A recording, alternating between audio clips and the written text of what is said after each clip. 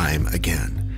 It's time for you to climb on board the speeding, thundering locomotive called The Weird, starring The Rock and Tracy Ullman. I would be Tracy Ullman, right? Yeah, but I wouldn't be The Rock. By the way, your dog is making eye contact with me, and it's making me nervous. There he is.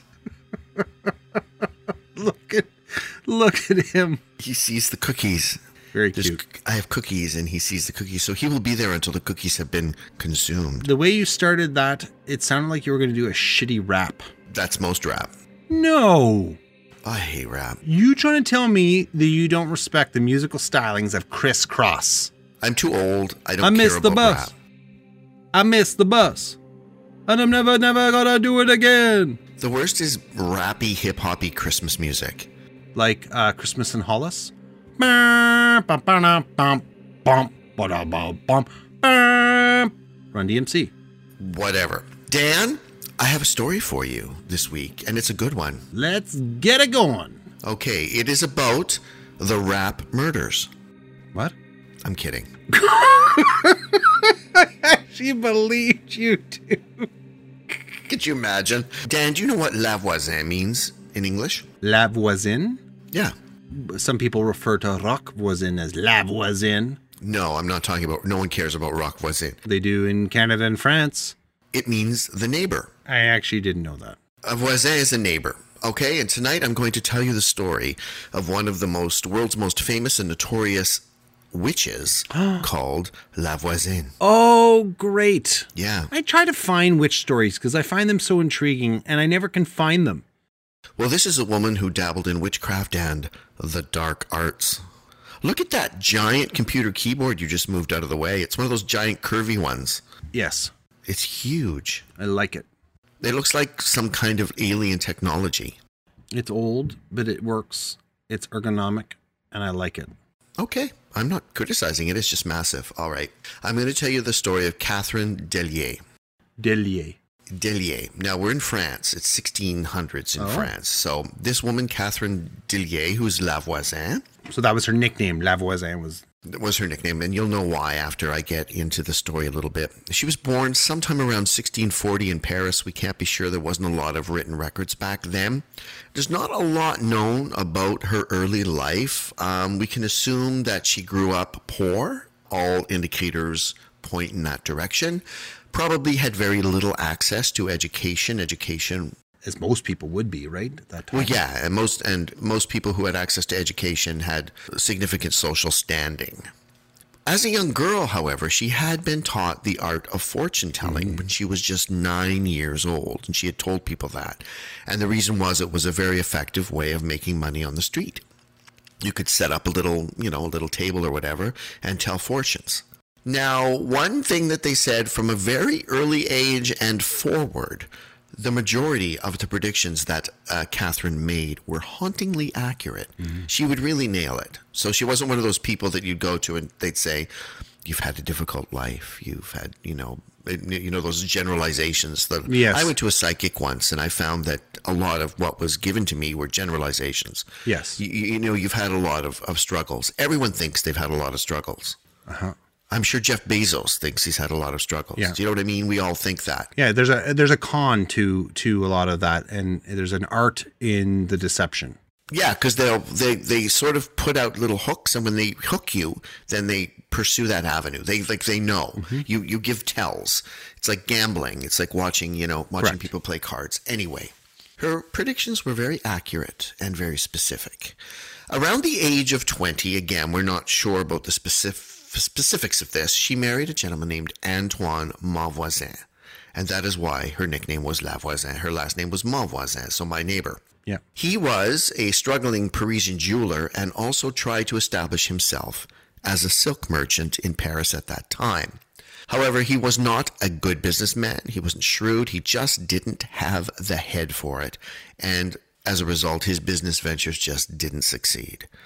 And so, in desperation, Catherine, or I'm just going to call her from now on La Voisin, she returned to telling fortunes, which she had abandoned since she was a small child, and at that time also trained to become a midwife. The demand for midwifery was quite large in Paris, and she thought that she would be able to supplement her fortune telling with income from being a midwife. Maybe I'm jumping the gun here. Is fortune telling dangerous at this time? No. Okay. Very superstitious culture, and it was just part of everyday life. Kind of like parlor seances and things were very big in the late 1800s, turn of the century. This was a time when people... Yeah, and I guess like the Inquisition in maybe that part of the world is not as prolific as it was if you were in Italy. Yeah, no, it's not the same at all. Or Spain, yeah. Okay. Just so you know, in case you're wondering, her specific methods of fortune telling were chiromancy, which is palm reading. That's just the formal way of saying palm reading. Mm-hmm. And also face reading, which I wasn't super familiar with. So face reading is it's like palm reading. You just stare at the face, you examine the face, and you arrive at certain conclusions based on a person's visage. Interesting. I've never heard of that.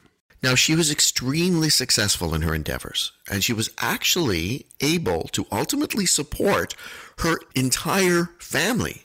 And we're talking her husband, they had 3 children, and her mother lived with them. So through fortune telling and through her midwife activities, she supported the entire house. So her husband didn't do any jeweling? He was a really bad businessman. Nothing ever came of his ventures. And I guess I should say too, if she's marrying a jeweler, even if he's shitty, they're not peasant class then, I guess, right? Oh, yes, they are. Oh, they are? Yeah, they're just working class. Okay. Like they're lower middle class. They're not peasant class. Like we're not talking, Les Miserables. They're working class. The poor working class. Yeah. Like they didn't have to beg. They managed to make a living. Yeah. But he wasn't a success. Now, she made a decision to start performing abortions. Oh. And abortions were very illegal at that time. Okay. And it is said that her services were so in demand that she performed more abortions than births. It is rumored that she would burn the aborted fetuses in a furnace in her house and then dispose of the ashes in her garden. Oh. Now, this is grisly, but you need to remember this. Like when we're talking fetuses, we're not talking about the fetuses that are legally aborted now. We're talking a lot of fully formed children. Oh. Right? Because there's no rules because it's completely illegal. Oh. Now, it's important to note she never abandoned her fortune telling, and she still made a huge amount of money with her work as a fortune teller, as an oracle. Word of her services spread very quickly. By 1660, she had climbed the social ladder and was now providing fortune-telling services to the richest and most powerful figures in Paris at the time. And to have connections to the aristocracy was to have connections to everything. This sounds very familiar. It's reminding me of Rasputin. Yeah, there you go. This resulted in her earning way more money, and she was able to acquire a residence in a very notable neighborhood. I saw pictures of where she lived. It was a very nice, very Paris-looking apartment complex. It still stands? Or oh, God, yeah. Have you ever been to Paris? I have. Most of the buildings date back to like 1600s, 1500s. Well, that's a good question. I didn't. Well, Paris didn't have the shit bombed out of it either, right? Like no, England it was preserved. Yeah, that's right. So in her apartments in this building, I could say the name of the building, but it's meaningless. She also had her consulting room where she would consult people for procedures. She also began at this point, when she was earning more money, to dress lavishly, which anyone would. I mean, if I suddenly was a lot richer than I am now, I'd probably dress better. And she was particularly known for having this beautiful crimson robe that was embroidered with golden eagles in golden thread. Interesting. Yeah, it was stunning, apparently. Like, she'd walk in the room and everyone would go, like me back in the 80s. She was able, through the success of her endeavors, to establish an entire network of abortion providers. They all reported back to her and operated under her direction. In 1665, however, her oracular abilities were questioned by a priest. And because she was accused of not being authentic, she was interrogated by a panel of professors. And these professors were tasked with determining if her fortune-telling skills were indeed authentic. She claimed that her talents were a gift from God. And after being interviewed on a number of occasions, I love this, she was freed, given the blessing of the panel and allowed to continue her fortune-telling work. Wow. So they verified that she was the real deal. Interesting. It's not the Roman Catholic Church here that we're talking about. It's a university, a group of scholars that are determining this. And people affiliated with religion. It was part of religious life. I'm just trying to think at that time too, because this is Paris that we're in, if it was controlled by the Protestants at that point, or if it was still primarily Catholic. I don't know. It's Catholic. It was, eh? I read it. Okay, I read about this in my research. You finally were able to answer one of my questions. I was indeed. She became interested in alchemy and science as well. She was fascinated by these arts. Mm-hmm. She would also host extravagant parties, and at these parties, she was often known to play the violin for her guests. So somehow in her, I don't know, when she was young, she learned to play the violin. Now, she took a number of lovers, which many people did back in the day. But I love this part. Among her lovers, she at one time had a tryst with an executioner, an alchemist, an architect, a magician, and a number of counts and viscounts. So she got around. She got around. She reminds me of that character in Penny Dreadful, the witch in season 1. Mm-hmm. And in season 2, I think she's in the first 2 seasons. You know, the matron? Yeah. She's awful. Yes. Well, I don't know if this woman's awful, but just how larger than life. Yeah, she had a presence. I love that she dated an executioner. Can you imagine? You'd be in bed at night and you'd be like, oh, come on, tell me. What was it like? Okay, so she was also known to be a raging alcoholic. Okay. Because she had money, so she could buy the booze, and she drank the booze, and she would totter around and, get real loaded and schlossed and just, make a fool of herself. A nice French wine right now. I saw that, but you're drinking it very genteelly. One of her lovers was a guy named Adam Lesage, and he became jealous of her husband. So jealous, in fact, that he tried to convince Catherine or Lavoisin to poison her husband. Mm-hmm. And she was enraptured with this guy, and at first she agreed. But however, she would ultimately not go through with the plan. So she never poisoned or tried to poison her husband, but she contemplated it. Now, at that point, a conflict arose between Lavoisin and another fortune teller who was very well known and very famous in Paris, named Marie Bosse, Bosse. Okay. And Marie Bosse was well known as being many things, including a supplier of poisons. And it was also rumored that Marie Bosse was a witch. So Lavoisin is not considered a witch at this point? Not yet. Okay. But at this point, it was rumored that she was supplying poisons to people who wanted them. So basically, Lavoisin and Marie Bosse were in the same line of work. Oh, so they're both supplying poisons. Yeah, she's a fortune teller, but for the right clientele, she will supply poisons. Their feud was bitter and right out in the public. They both wanted to secure the favor of the court, in the court of Louis XIV. He was on the throne at that time, and you know about him, he's the Sun King. Mm-hmm. And he was in Versailles. He was known to be extremely extravagant. He's one of the only kings who actually had a whole bunch of people living with him in Versailles. So he had nobles take up residence with him. He didn't live alone. I didn't know that. And the reason that he did this was, I could have done a lot more on Louis, but I don't want to get really dry. Okay, so what living with them allowed him to do was control them. So he controlled the aristocracy by having them close to him, and he also could control outbreaks of violence.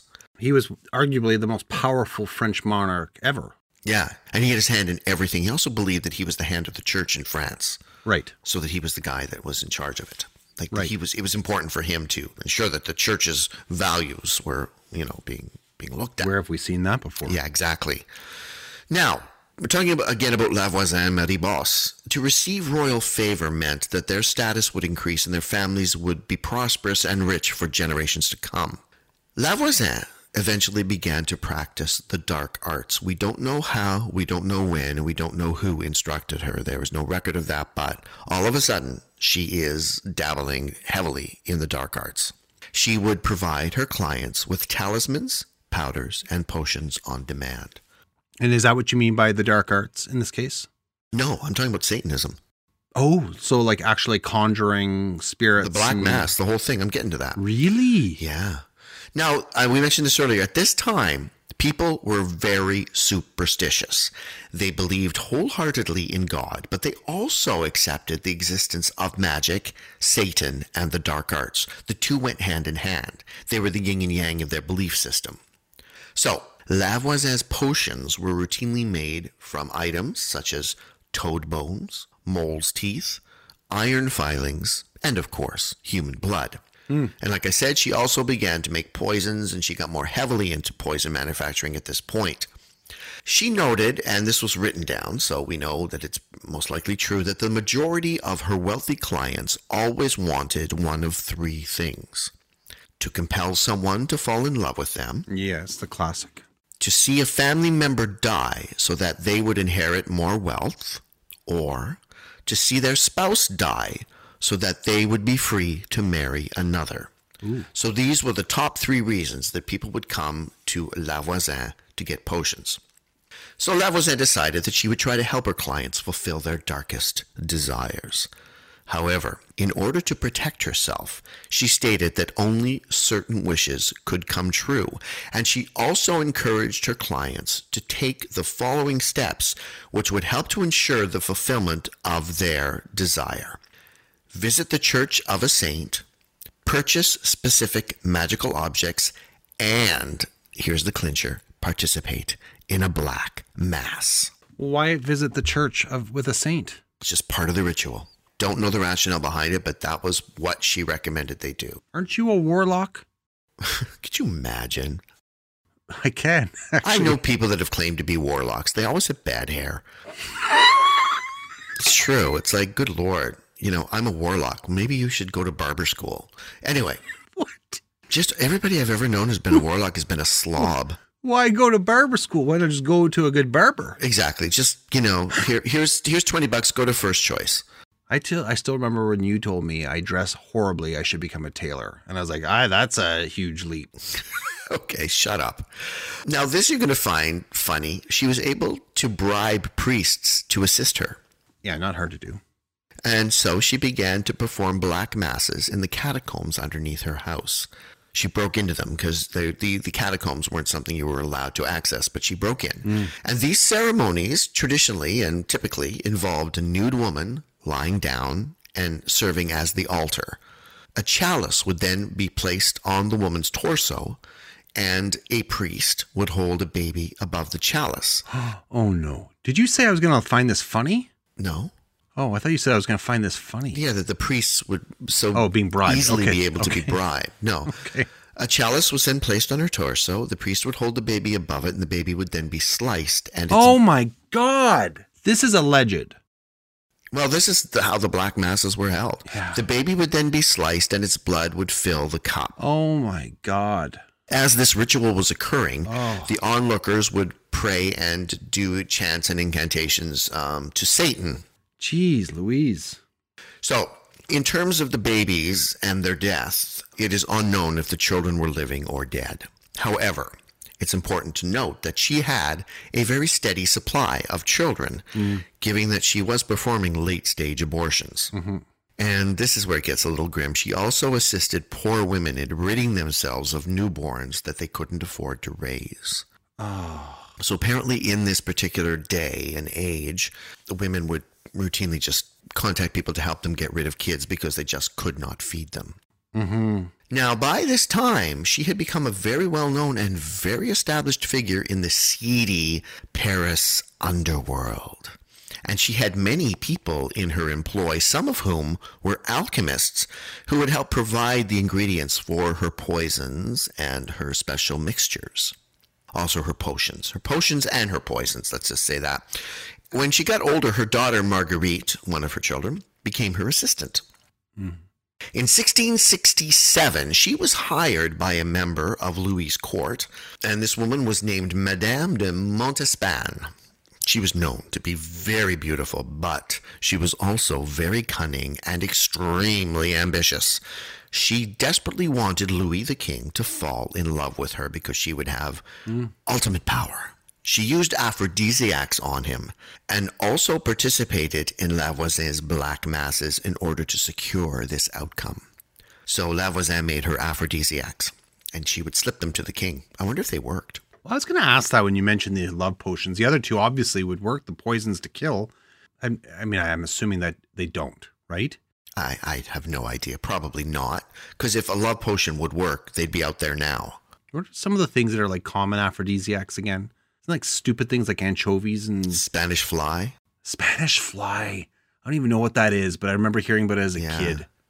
So, lo and behold, whatever she was doing worked, because Madame de Montespan was soon the king's official mistress. Okay. And she was so popular with the king that she fathered 7 children with him. Really? Yeah. Now, the problem, though, with that was she already had 3 kids of her own. She was almost permanently pregnant. She's pregnant all the time. So it became very important to her to not lose the king's affection, because I mentioned this in an earlier podcast. Historically, one of the reasons men would take mistresses was their wives were pregnant and off limits. Yeah. So they would have to satisfy their sexual desires elsewhere. Yeah.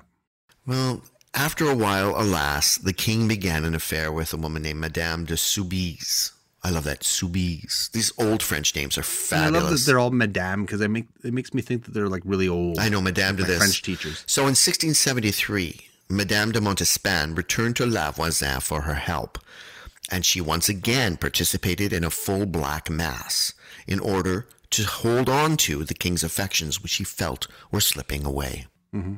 Didn't work. The king took on yet more lovers, and his interest in Montespan faded.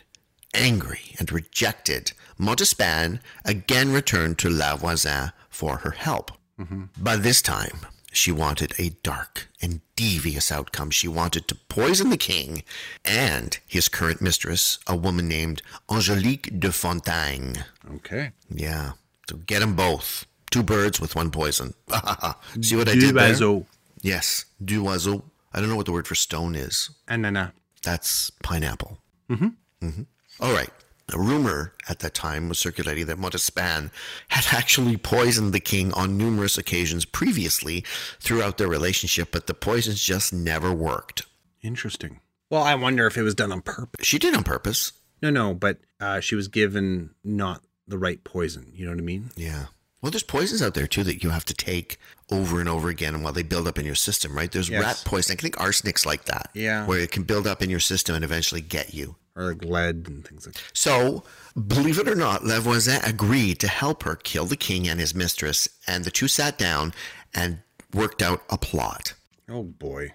So, in March 1679, La Voisin visited the royal court, and she had in her possession, I love this so much, a poisoned petition.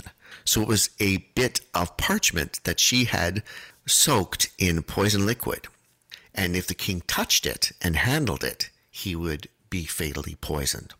But I love this story too. I'd actually love to make it. I wish we were actually doing Unsolved Mysteries, because we can make a video reenactment of this next part, because it was a really busy day in court that day and she couldn't get near the king. Yeah. So I just picture her in the back waving this parchment in the air with a glove on. Yeah. I would be surprised that he would touch anything that anyone brought him of that nature. But it was a petition for something, so it was from his... But wouldn't he have like a corduroy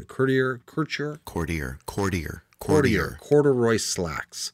I had corduroy slacks. They were burgundy. My mother was really into matchy clothes when I was a kid, and she bought me burgundy corduroy slacks with a matching sweater that had birds on it. I honestly looked like somebody from a retirement community. Like I looked like Irene, who's 90, going down to the day room to play, euchre with the girls. I can picture it too, because I've seen pictures of you as a kid. Oh, it was just so matchy. So cute. It was so matchy. It was ridiculous. Yeah, I had that too. If you look at the old photos, when my mom would dress me up, like I remember there was I had a sailor outfit my mom would put me in. I shit you not, like a little blue shorts, a white like blouse with a red bibby thing that went around my neck and little blue straps on my...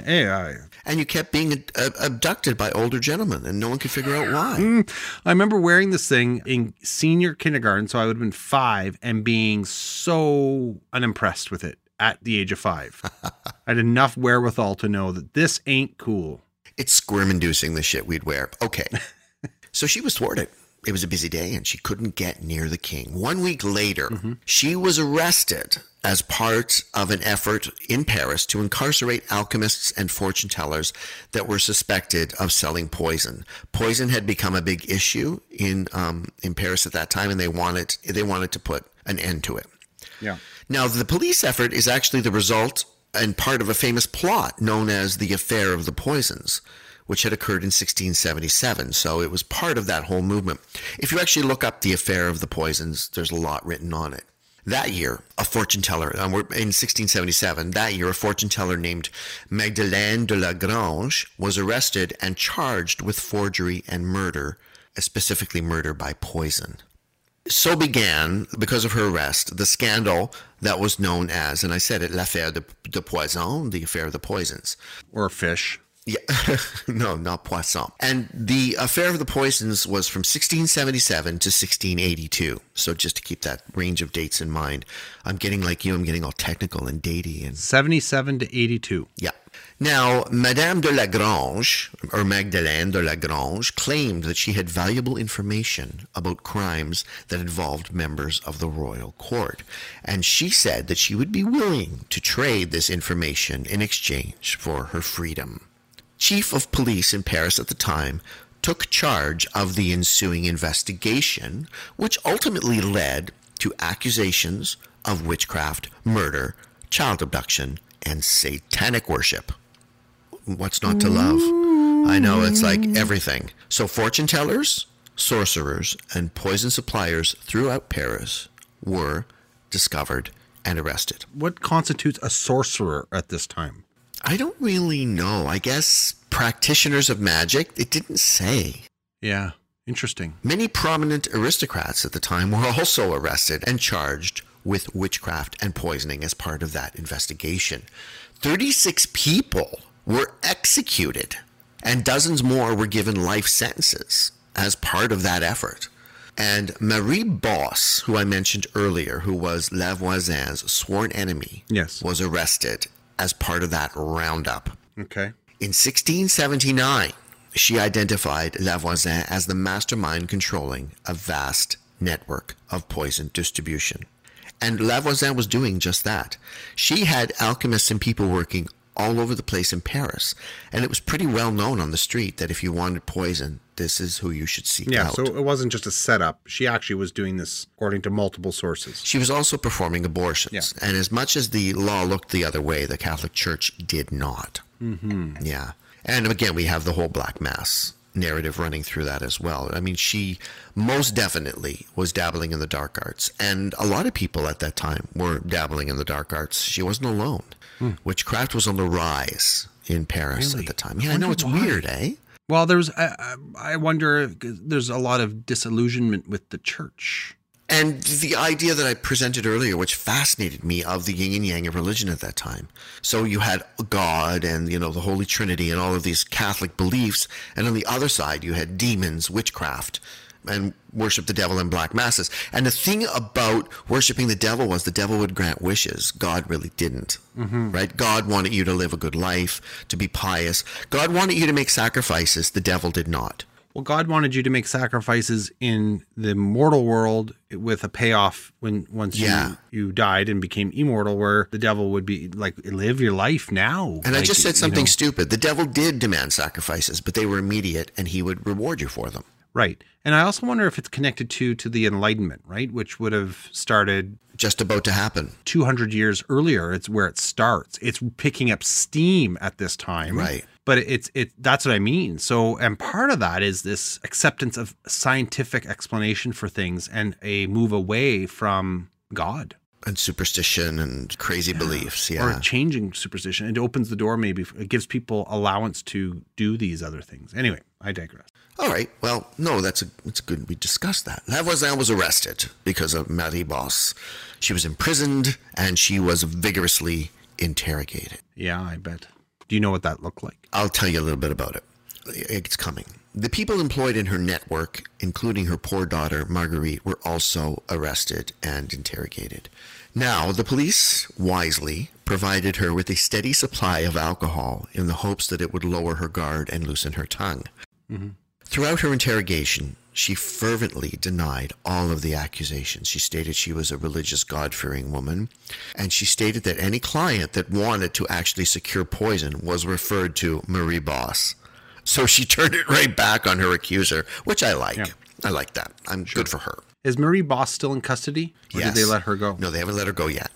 They continued to interrogate Voisin. Eventually, she confessed under duress to selling poisons and magical services to a number of nobles, many of whom were actually members of the royal court. Mm-hmm. When she was asked to provide more names and specifics, she stated as follows, and I quote, "Paris is full of this kind of thing. And there is an infinite number of people engaged in this evil trade." So it's not just her. Yeah, well, there was a demand for her services. There's a store on every corner. Given that nothing she had confessed so far warranted a death sentence, the authorities turned their attention to her abortion services. However, she would not admit to performing abortions. On February the 17th, 1680, she was convicted of witchcraft and sentenced to burn at the stake, because that is the punishment for witchcraft at that time. Mm-hmm. Mm-hmm. However, she was then subjected to vicious torture in the hopes of securing further information and confessions. So she's already been convicted to burn, but they're going to torture her. They want more information. They want more names. Wow. They wanted more names. Now, we have records that state that her legs had been violently crushed during one of those torture sessions. However, witnesses report that following that session, she showed no sign of any injury afterwards. So the next day she walked out of her cell, like without any, and her legs were crushed, not broken or beaten, crushed under rollers. Oh, yeah. Yeah. I don't know. Then on February the 22nd, 1680, she was burnt alive at the Place des Grèves. Can I just say, I think the worst way to go. Me too. It's painful, it's public, it's gross. It takes time. Oh, I know, it's gross. I've read some accounts that you would suffocate, right, off the smoke or you'd go into shock and pass out, but still. I know, it's gross. Like, fuck, when you have a bonfire outside and you get too close and it starts to hurt. Imagine being in the middle of it. I know, I saw a chicken die in a bonfire. What? Yeah, when I was young, I was at one of your black masses. You awful person. No, I was at my mom's relative's house. They had a big bonfire, and they were farmers in New Brunswick. And the dogs would not leave the chickens alone at night. They would bug the chickens, and one dog chased a chicken, and it panicked and ran into the fire. Oh. You know what though? I love how hardy farm people are, because my great aunt Evangeline just went and got a shovel, fished that chicken out, and just put it next to her on a thing, let the flames die down. She said, "Okay, there's dinner for tomorrow." Yeah, well, you need to do that. That's terrible. And those animals were viewed as just food. Yeah, and the providers of eggs. Yeah, they're not pets. Mm-hmm. But it was very, very, very awful. I was 7 years old. They're cute. They're soft. I don't know. This sounds like a weird thing for me to say, folks, but if anybody ever there has ever held a chicken out there, they're soft. They're incredibly soft. Yeah. They're way softer than you expect them to be. I've held a chicken, especially though it's the chicks. Oh yeah, they're so helpless. They're adorable. Okay. Yeah. I don't feel sorry for her though either, by the way. I was just going to say this. She was too ambitious, poor thing. Yeah. No, she was a horrible human being. After her death, her daughter shared a list of her clients. She also provided the authorities with information on how the black masses were arranged, and she confirmed Voisin's connection to Madame de Montespan and the plot to kill the king. Mm. Voisin's former associates confirmed all of the information that her daughter had provided. So let's talk about Voisin in general terms, because I'm also almost at the end of my story. It is estimated that she played a part in the deaths of between 1,000 to 2,500 people. Oh my God. Yeah, many of whom were obviously infants. She's Anne Bathory territory there. Yeah, she was, but this was a business, right? She was doing this as a business to make money. I know. Also, an interesting thing that I uncovered when I was doing the research, we have to remember that life wasn't regarded the same way as it is now. No. Life was hard, and people had to make very harsh decisions. Yeah. So it was a very different headspace back then. A very interesting historical note, and I know you'll like this because you love history. When Louis XIV got wind of the affair and the investigation, he ordered that the investigation be stopped immediately and that all the witness statements be sealed forever. He worked with his, through the court and through the nobles to suppress all the gossip, and he ordered that many of the documents associated with the scandal be destroyed. He had the remaining people who were associated with the scandal imprisoned under what is known as a lettre de cachet, and that meant that they no longer had any legal existence whatsoever. They were no longer people. That's right. In the eyes of the law. So they were, for all intents and purposes, gone. And he had these people imprisoned in different facilities throughout France so that gossip about what had happened wouldn't spread.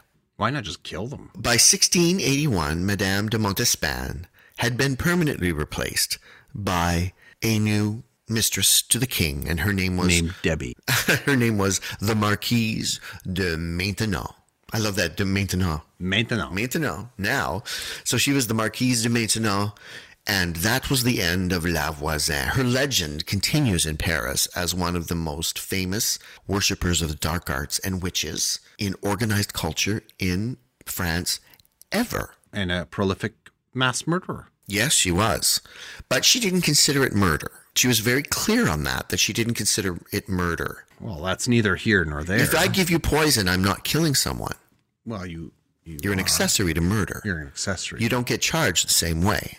But what about the black masses? Like, was she ever the one killing children? No, the priests were. Oh, okay. So she wasn't a priest. No, she wasn't. She was just organizing. She was just a member. Yeah, she was organizing the black. So if you came to her with a dire need, she would organize a black mass and pay off the appropriate people. But there is a big rumor that she was supplying the infants. They say that the ashes of maybe 4,000 infants were in her backyard. Oh, my God. Yeah, well, remember, though, you have to remember perspective, right? You're dealing with a culture where birth control didn't exist, and women were routinely assaulted sexually. Yes. And so there was a lot... Pregnancies were high risk. You could die, and... And you would have kids that you had no hope of caring for, right? Yeah. There's just nothing... It's just sad. All of it's very sad. Dude, this was just part of life, right? So... Yeah. I'm sure that these women didn't have a lot of choices. No. Right? And they had to be very practical, right? They had to be very practical about the decisions that they made. And I bet, too, still very high-risk procedure. I wonder how many of these women died. Oh, well, I'm sure tons. There was no description about how it was performed. At least she had been trained as a midwife, so she knew a little bit. I wonder how frequent this still is, not the abortion piece, but the black masses and sacrifices. Like, they must still be happening. I have no idea. I know teenagers do them, the black masses, well, right? I don't mean that. I mean like the real thing. I don't know. And you hear, like, I've come across some stuff in research for other episodes where, in fact, there's one that I'd like to do in the near future that is centered in England right now, where there's like a supposed ring that involves high profile politicians and business leaders and even members of the royal family or the nobility, where they're doing they're having these black masses and there are sacrifices. You sound like QAnon right now. And they all take place in pizza restrooms. It does. It sounds a little QAnon. It does sound like QAnon, but well, I'm not saying I believe this stuff. I'm just saying there's still stories out there of this stuff happening. I don't know if the dark underbelly of Satanism is out there. I don't know. You don't hear much about it. Like, honestly, and I'm not exaggerating or trying to make a joke, but the only time I ever hear Satanism ever mentioned is in reference to teenagers or young adults who get into it in high school, right? Because they're into... Or people that are mentally ill, right? That are... I've never even heard that. Some serial killers and stuff like that. They'll say Satan told... Son of Sam. Or not Sam, the other guy. The guy from L.A. What's his name? Oh, yeah. Ramirez. Richard Ramirez. Richard Ramirez, yeah. Like, honestly, you just don't hear much about it. I mean, I hear a lot about witchcraft. I mean, we know Aleister Crowley and Anton LaVey. But that's different. Yeah, and that's just a very different way of looking at the world. But actual deep, dark, Satanism, I don't know. I have to think that it still exists. We know historically it exists. I don't think it goes away. Is it probably a widespread? No, but then I think that fewer and fewer people are believing in religion to begin with. Yeah, well, we I know that. We talked about that with Margot a little bit, but I do think that fewer people believe. The science revolution is sweeping all of us up, for better or for worse. It's true. It's true. And we're not as superstitious, and it's a different world. Sort of. So that's the story, Dan, of La Voisin, the neighbor. I did not know that at all. That reminds me of Anne Bathory in so many ways. Yeah, I'd never heard of her. And the thing that I like about her was that she was part of the court, basically. Like, she wasn't a courtesan, but she was right in there. So completely reminds me of that character from Penny Dreadful, right? Because remember in the beginning when we first meet her, we don't even realize what she is. Mm-hmm. She's just this person, a socialite who everyone seems to love. That the guy who worked in the museum really liked her and they were friends. And yeah, fascinating. I wonder if she was partially based off of her. We can look that up. I want to tell you one more thing before we go. Okay, so I was waiting until I got my new home entertainment system to watch a couple of things. And one of the things that I was waiting to watch was The Conjuring 3, the latest installment. The Devil Made Me Do It, I think they called it. And I heard bad things. I thought it was great. Okay. I didn't dislike it anyway, but one of my most favorite books, and I know you've read it, and I know you love it too, of all time, is The Stand. Love it. So I watched the ABC new version of it, and I fucking hated it. I have not watched it, and I fear that I won't like it because I've not heard from one single person that read the book that has enjoyed it. You know what they did, Dan? And everything else was fine. The setting was fine. The casting, for the most part, was fine. I don't think Whoopi Goldberg was old enough to play Mother Abigail, but that's just me. Everything was fine, but they jump around in time. So you start out in Boulder, and then you go back, and then you go forward, and then you go back, and then you go forward. And you can't do that because you end up, there's so many characters in the show that you end up not caring about them because you never have enough time with them. Oh, interesting. So you're never on the road with Larry or Underwood or any of those people. You're never on the journey long enough to give a shit. And so I feel complete, and honestly, like, I'm sure the listeners are tuning out by now. They don't care about that, but I did because it's one of my favorite books of all time. Why can't they freaking get it right? Just do the book. They fumbled the Gunslinger, like the Dark Tower. Oh, did they ever? I mean, The Stand, that TV miniseries, I remember thinking even back then it was okay. It's better than this version. But it had massive problems. But it's better than this version. I'm not a fan of either the TV miniseries, although I liked Pennywise, played by Curry. Yeah, we disagree. We do. I know we do. But I didn't enjoy this. I didn't find it scary. I found it over the top. I just find generally they don't do Stephen King. Maybe it's because his writing is so prolific in a way. It's impossible to put it on screen. Our minds... But they've done it well sometimes. I mean, God, Misery, it was beautiful. Yes, okay, but Misery requires less of it's less the supernatural, right? Shawshank Dolores Claiborne is good. I mean, the ones that are more human are good. Yes, and we disagree because I think the two movies of The Stand were really good. I also think of It. I think the movie of It was very, very good. I also think that the recent adaptation of Dr. Sleep was phenomenal. I like Dr. Sleep. I really do. But you have to see the director's cut because it sucks otherwise. Yeah, I agree. But anyway, I just wanted to say that you have no idea how upset I was because I was so looking forward to it, Dan. It's like everybody has their book. Well, The Stand and Lord of the Rings are the books of my youth. I read The Lord of the Rings and the car ride I'm with you. To Florida. I read The Stand on the car ride to Florida. And it was the book I carried around with me all summer. And it was so important to me. I would say the same thing. I would put The Stand, Lord of the Rings, and It. Those are the three books. Those are my cornerstone books as a kid. I remember them so vividly. I know. I've read The Stand probably 10 times. And oh, by the way, I saw Dune. Oh, and it's gorgeous. It's beautiful. Well, here, I have a question for you. Yeah. I have Dune on my bookshelf. Mm-hmm. I've never read it. Should I read it first and then watch the new film? Sure, it doesn't ruin it at all. Or should I see the film and then read the book? Either way. The film is not inscrutable. Like, you don't have to have read the book to see the film. One thing I will say, and I'd like you to read the book because then we can talk about it, is I have an unpopular opinion where I think I don't like the first book as much as I like the sequels. I've heard this. Dune I've heard Messiah people say this. and Children of Dune are the books that I enjoyed more because Dune is very heavy and very political. So if you like political science fiction and that kind of thing, like, diplomacy, you'll like Dune. That's not me. I like a little bit of action more than that. So it's more of it's very much the setup game for the of rest chess. of the story, isn't it? Dune, the first one. Anyway, I don't want to keep these people captive any longer while we babble on about our lives, our fascinating lives. Yeah, so that is my story. I was fascinated to find it, and I like the fact that she wasn't a witch living in a cabin in the woods or on the outskirts of some community. She was right in the city in a beautiful apartment, just doing her work. Creepier. Yeah. So that's it. I want to thank everyone who tuned in for continuing to be our companions on this journey that we call the weird.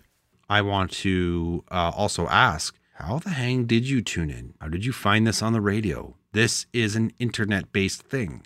What frequency are we on? Did I say the radio? You said, thanks for tuning in. Oh, I'm so dating myself. Yeah. Luddite. Give me a call on the telephone and we'll talk about it.